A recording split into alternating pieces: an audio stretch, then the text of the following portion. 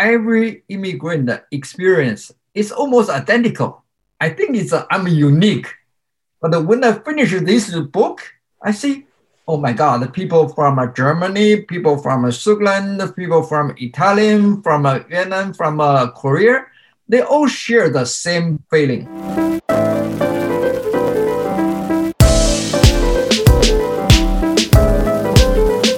Welcome to the Asian American Forward podcast. I'm your co-host, Katie Simpson. And of course, with me today is my co-host, Don Sun. Hi. Hi, Katie, and hi, every audience, my friend there. I'm so happy to coming back again with Katie. Katie is an expert on the podcast, and he has a major in journalism and also politics. So it can mitigate my heavy English accent. So we just make fun, talk about whatever the subject we can chat about today. Thank you, Katie. Oh, thanks. I promised your English is great. This week on the show, we're going to review Tyler Anvinder's 2016 book, City of Dreams. You have read it and you're really excited to share with us. So the book tells the story of, to use the subtitle, the 400-year epic history of immigrant New York. So Don, just give me a little bit of background. Why did you choose this book for our book review this month? And what were you interested in learning? Yeah, there's a couple of reasons I choose this book. And it's in the Silicon Valley Bay Area. I used to host a Chinese radio talk show for over, I think it's 8 years. At that time, the most Chinese audience here, when I talk Chinese about the books of New York top 100 books, and they enjoy I introduce American politics, American culture to the new immigrant. And this book is almost the last one I try to introduce to the audience, but at that time, I'm too busy. So this book I finished reading, but on the shelf. I never have a chance to go back to talk this book with all the audience. I'm glad it's when we're coming back with this particular podcast together, we can choose this book. This book is my favorite book, even it's so long and heavy, but I like to share with everyone here. I didn't realize that you had a book review podcast. Yeah, so my dream is just want to help people with a similar background like me. They immigrate to this country and they come in, get a master's degree, get a PhD degree, and they got a job and this case here, and then they stop reading. Nobody going to continue read the books. And my kind of a sense of responsibility and also want to enrich myself. I think it's the book, it's the best things. People say, Don, you volunteer to do the radio talk show host without any compensation for 8 years. I said, I'm enriching myself by reading books. And I share the books with people. I learned a lot about this country. Yeah, it's really good that we have this show actually, because I just graduated in May and it's been a struggle to keep reading when someone is not telling me you need to read this by this day. So I'm really excited to talk about this book with you and learn a little bit more about the history of New York. So we will come back after a quick break.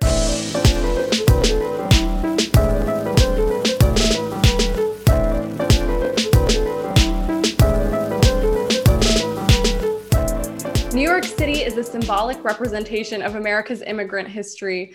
With the Statue of Liberty and Ellis Island, both landmarks to immigration in this country, the city of New York is a city of immigrants that's kind of representative of America as a nation of immigrants. And it's still really well known for its neighborhoods and ethnic enclaves. I was doing some research before the show this week, and I found out that there are 9 different Chinatowns alone in New York City. That's not even Chinatowns anywhere else in the US. So Brooklyn, Queens, all of these places have their own Chinatowns. And as of 2012, New York City was home to the largest Chinese ethnic population outside of Asia in the whole world. Of course, Staten Island still has one of the highest populations of ethnic Italians in the US. The Bronx is home to a large Puerto Rican population. And I'm like only scratching the surface here. The list goes on and on of neighborhoods of immigrants in New York City. And so that really only encompasses like immigration since 1900, the beginning of the 20th century. And in this book, it goes back 400 years. So could you, Don, tell me a little bit about like where the book begins and like what were the early patterns of immigration before kind of what's more popularly known about New York City's immigrant history? Yeah, I can share the feeling when I opened the book. It's so thick. It's just like 700 pages. It's thick. And it's English as my second language. When I read this book, I'm scared myself. Say, can I finish from page 1 to the end? But when you turn the page, the first paragraph is just catch my eye. And then I just keep reading. It's so interesting. I never know it's the first person coming to this country, to New York, is coming from Dutch, the Holland, the people. And the New York name, the city's name used to be called New Amsterdam. So it's not New York until I think it's to the 1660s. And then when British colonial take over the authority of management, and they changed the name to New York. And then from generation to generation, the first from Duchy to England, and from East European Jewish community to the Germany, and then Italian, every 50 years, and they have a different the immigrant ethnic group coming to this country, but they all settled in the New York City. And I think it's whatever the change, even the political structure, is the New York City is reflect the whole world. The people coming here, and the first generation, sometimes they discriminate their own ethnic group, and then the later their next generation they assimilated into this society. It's so interesting. You can see there's a lot of personal stories. Each chapter have their own very unique the element. They tell each immigrant from different country, how they assemble here, how they help each other, how they run their business, and how do the connection with their motherland. That's so interesting. That's keep me from reading from page 1 to the end. And then after you're reading the book, you really got a sense. New York City is not only a city, it represents the entire American spirit, and how tolerant, how inclusive of this country. So make people love this country more and more. Yeah, I'm really interested in how these immigrants stayed connected with their home countries, especially because I know like my own family generations ago immigrated. So in the 1800s, there were a lot of people flooding into the US from war-torn Europe. So my own family arrived like during this time period, at least on my dad's side, we know. My ancestor who passed through Ellis Island, right outside of New York, his name was Elias Simpson, and he came in 1896 from Liverpool, England. He was 22 years old, I learned this week. So I thought, wow, if I had been my great, I think it's 2 greats, my great-great-grandfather, I would have immigrated like a year ago to a new country. I would love to hear more about like once these people got to the US and to New York specifically, what was their life like and how did they stay connected to their home cultures, or did they? Yeah, I think each ethnic group, especially from your family coming from England, this probably is, I don't know, it's from Scotland, Irish, or it's just simply England. If you're coming from we're not really sure. I think he might have been Irish. We just know his like port of origin. So we don't really know very much about what his life was like in England. Yeah, most of the people they come in here, they are kind of be depressed by in their country. They either has no food, homeless, and then it's coming here to get some the basic shelter, food, and struggling, and then they got the opportunity from Irish and the Scotland, the people there, they feed their family by the potatoes, right? And then it's when there's the disease happened, all the potato is gone. So the people right, the potato famine. Yeah. And then the people come here. I just wondering though, is your family is coming for the potatoes or is it coming from a super rich colonial the officials coming here to dominate New York? That's I don't know, but that's the kind of the experience for the Jewish community. They just mostly coming here is because the first World War, and there's the Germans have some Jewish exclusion, and they just run away from the Nazi Germany. That's the kind of a situation from German. And for the Asian people, is that they're coming from Korea, from Vietnam, and that's all becoming war, and then they become refugee here. From mainland China, the people coming here, this separate. One wave is people from Hong Kong, and then it's coming from Taiwan, and then it's the last wave is coming from mainland China. I was coming from mainland China, so I know in the past 30 to 40 years, a lot of I think it's well-educated people. They finish the top tier college in China. They all coming here. We probably like 2 million to 3 million college educated students coming here, get into the graduate school. And but basically, we keep a connection to the motherland so tightly. When I moved here, I was almost 30 years. I barely speak English. So I remember the first time when I walked into the classroom, and the professor called me, says, after class, coming to my office. I was so nervous and came to the office. And then professor said, how much you understand in the classroom when I talk? I said, 0.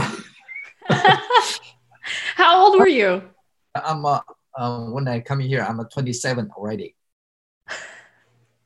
I didn't speak English, but they gave me the scholarship. They me because my academic achievement in China is pretty good, and also I used to work in the World Bank, join the working with the World Bank. So resume is good, and also my reference from this country is very good. They said, "Oh, Dang is the excellent student. Your school is going to be benefited from his admission." So I came here, but it's pretty quick because my major is economics. So mostly it's mathematics, statistics, just do the model. So you just calculate, and pretty easy to get the first semester passed. Yeah, so my family story is pretty different. We don't know very much about my mom's family because my mom's dad's dad, so my great grandpa on her side, was adopted. So we really have no idea. But Elias, my great grandfather great great grandfather on my dad's side, he came through Ellis Island in New York. He didn't stay in New York City. He traveled to the Dakota Territory, which is where my great grandfather grew up. They lived in a sod house and all of that stuff. But many immigrants did stay in New York City. And City of Dreams is kind of the story of those people. And it's really interesting. One of my favorite places to visit in New York is the Tenement Museum. So on the Lower East Side. And it kind of tracks the other side of the story that you're telling. So like the people who did come to the US and stayed in New York, what was their life like? And so what they've done is they've preserved different apartments to look how they did when different families were living there. actual real families. So you can visit an apartment as it would have looked for an Irish family in the 1860s, or a Jewish Lithuanian family in the 1910s, or an Italian family in the 1930s, like within these same few buildings. And I think they are doing virtual tours now because of the pandemic. So if people, maybe we'll link that in our show description this week. If people are interested, you don't actually have to travel to New York because of the magic of technology. But that, all of that being said, what have you learned, or like what stood out to you about how the immigrants lived once they arrived in New York City? Yeah, I think it's the most the impressed the description of New York City and the new immigrant they settle down is called a 5 Point, the area that you just described. So that area is all people stay there because rent is so cheap, just $1 in the lower, on the Lower East Side.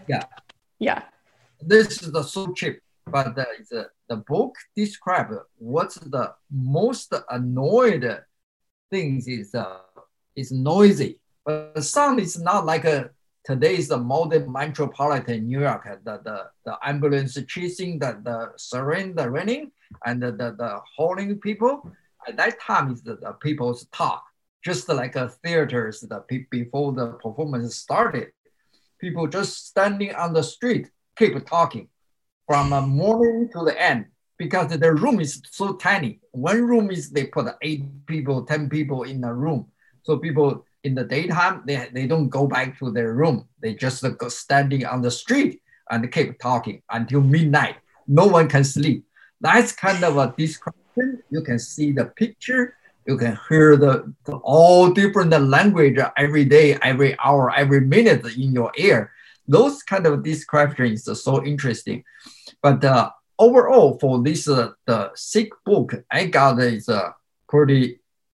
What I take from this book is every immigrant experience is almost identical.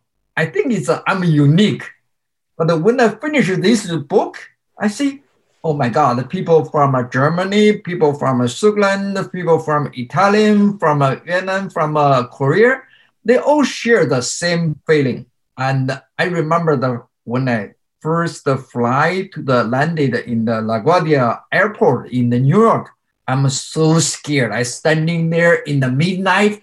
I just worry, oh my God, if my friend don't come in here to pick up, I don't know what this word is. And then when I see one person show up, my friend, I said, oh my God, I finally have someone to pick me up.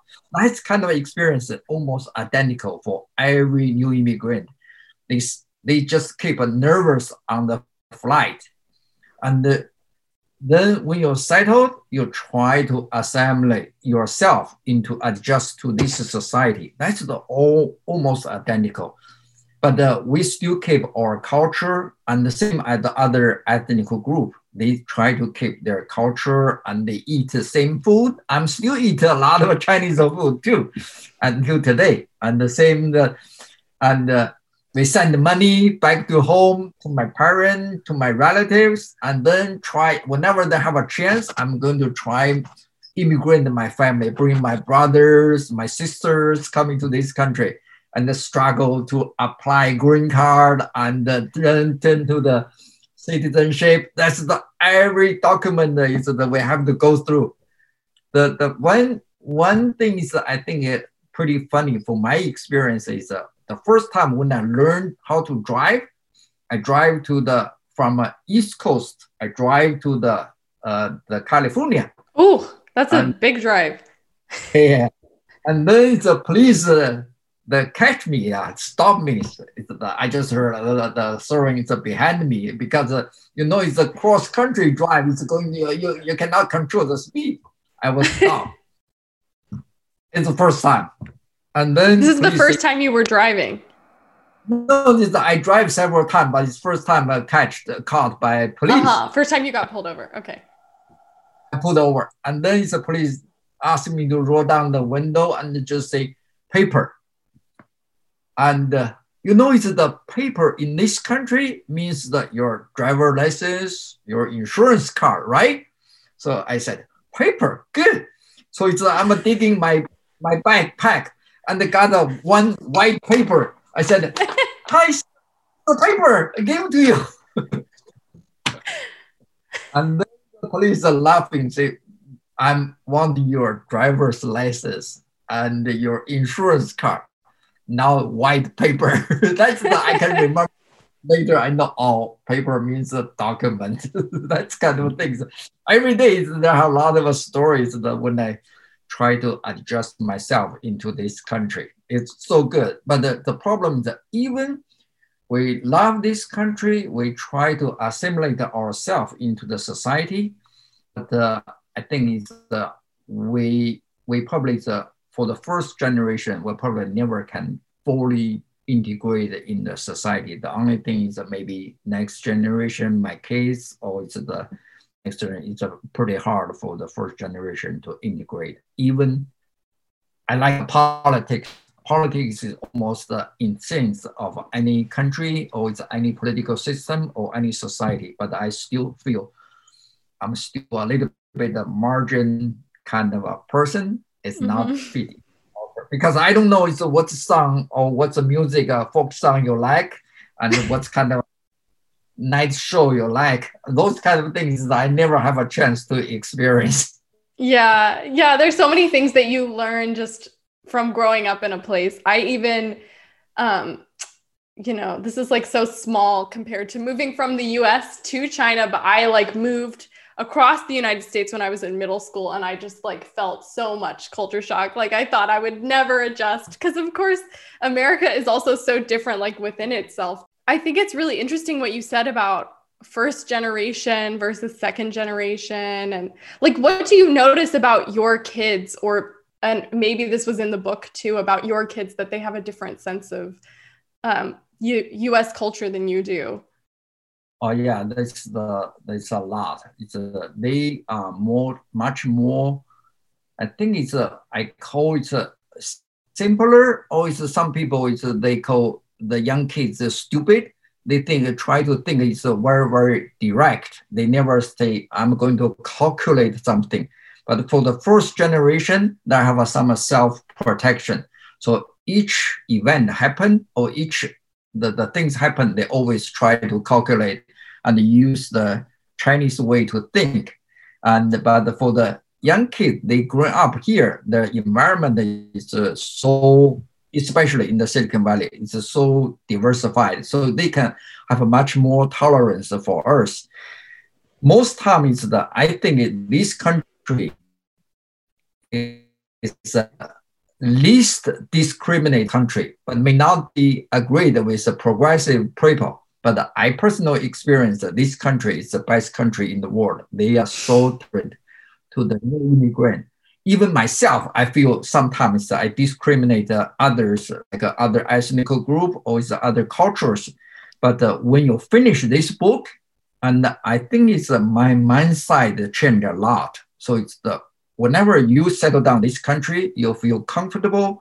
And our responsibility is to try to help new immigrant make sure the culturally sanitary living habit, just try to civilize and mix with other cultures, not the harsh or bully other ethnic group. That's whatever is. I think there's always room for us to grow ourselves to become more human. Definitely. So, and I have always really enjoyed learning about these different immigrant stories, even though the history, like for my own family, is so far removed from my life, 4 or 5 generations back. I don't remember what it was like in the previous country. My family has been here for so many generations that we're just fully assimilated. But I wonder, what are the lessons that you took away from this book and just from your immigrant experience for Asian Americans, or just broadly, being a person whose immigrant experience is so much closer to the surface than my own family's?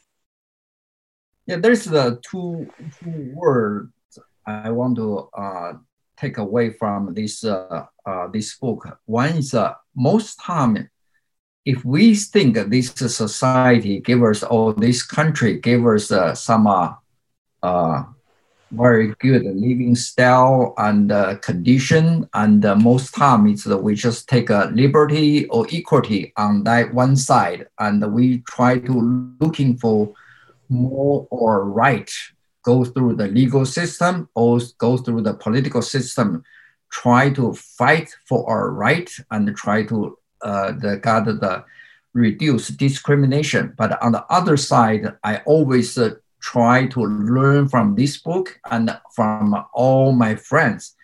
We are, if we are be the one of a member of this country or society, we need to do something in return, because it's compared with almost every single immigrant, unless they are super rich, they become an investor in this country.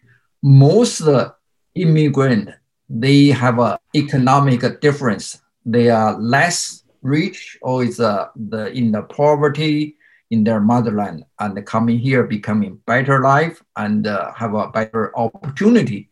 But most time it's we still need to contribute to this country, becoming one of us, the member of a society, just contribute a little bit more. Even we struggling for our life to make a living, but in the spare time, we always can do something for the community work, to do some volunteers work. That's going to give you more sense of a host. And yeah, I loved what you said about becoming a host in this country. I'm from the South, so obviously hospitality is such a huge thing.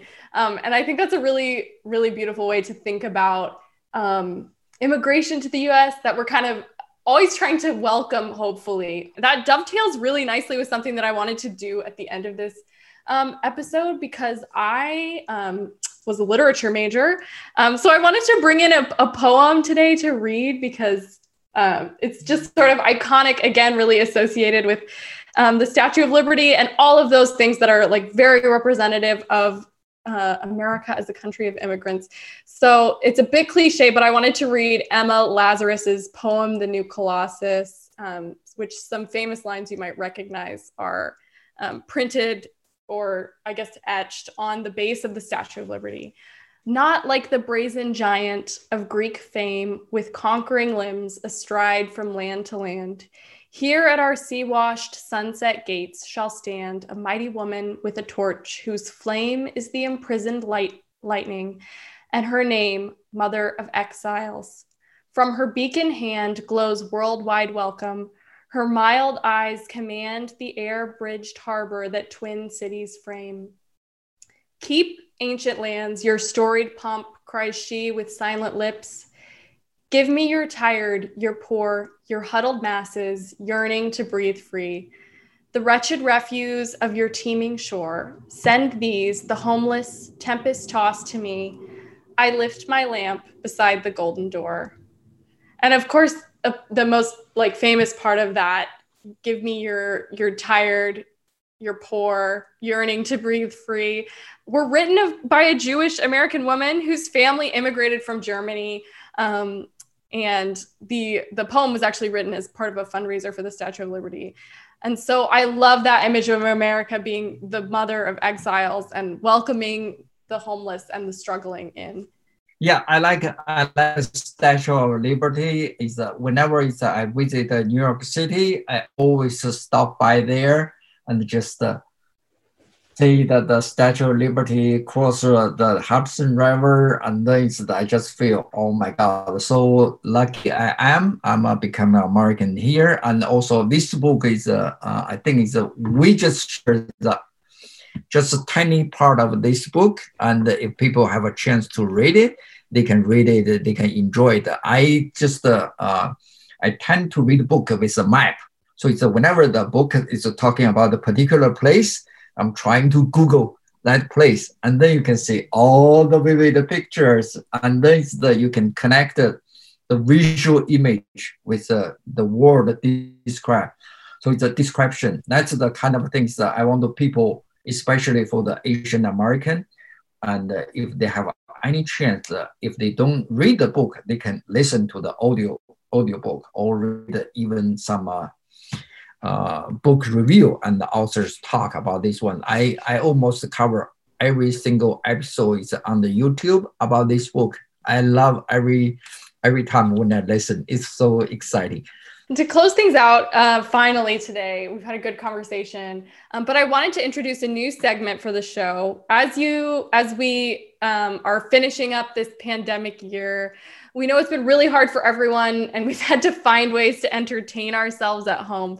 So I thought it'd be fun each week if we talked about what we've been reading or watching or listening to, streaming, movies, TV, books, podcasts, music, whatever's getting you through the whatever level of quarantine you are in your state or city or wherever you live. So Don, what's keeping you entertained this week? This week, I just keep watch the episode, the TV series. It's called the Manhunting. It's talking about it's kind of one person is a security guard. It used to be described as the loser, and then he was framed by the FBI. And then it's the local ATF guy to help to find the real murderer, who is the real murderer. And then it's on the one side got clear his name. On the other side, they catch the real bomber. That's kind of a pretty intense, keep me awake and try to finish another one. It's so exciting. That's kind of the TV series that's for my entertainment. I love it. I love the detective shows. This week, so getting up in the morning, especially in these winter months, is such a struggle. So this week, I've really been in the morning enjoying a series from the podcast that I listen to called The Happiness Lab, which is hosted by Yale professor Dr. Laurie Santos. And she teaches a class at Yale that's like their most popular class ever called The Psychology of Happiness. And earlier this fall, she did a series for her podcast called Happiness Lessons from the Ancient, where she interviews different professors and experts going through some of the lessons that ancient philosophers from like Aristotle to the Buddha kind of took about happiness and well-being and how they line up with the modern psychology and cognitive science about happiness. And I'm finding these tips really helpful, definitely, as we struggle through working from home and finding motivation despite the monotony of the day-to-day this year. So you should definitely check it out if you're having a rough time getting out of bed in the morning. I think you always have a smiling face and the magnetic, the voice, and you don't need to seek happiness. You are happy already. Well, we'll wrap it up there for this week. Don, thanks so much for talking with me. Thank you. And thank you so much, of course, to our audience for listening to the Asian American Forward podcast. I'm your co-host, Katie Simpson. If you enjoyed the show this week, or if you didn't, send us your comments at info@asianamericanforward.com. We would love to hear from you, or drop us a note if you have a topic that you'd be interested in hearing us discuss. You can also find us on Facebook. And if you want to hear more conversations between Don and I, be sure to check out our YouTube channel. If you're a fan of the show, leave us a review in the Apple Podcast Store or tell someone about us. We'll talk to you next week.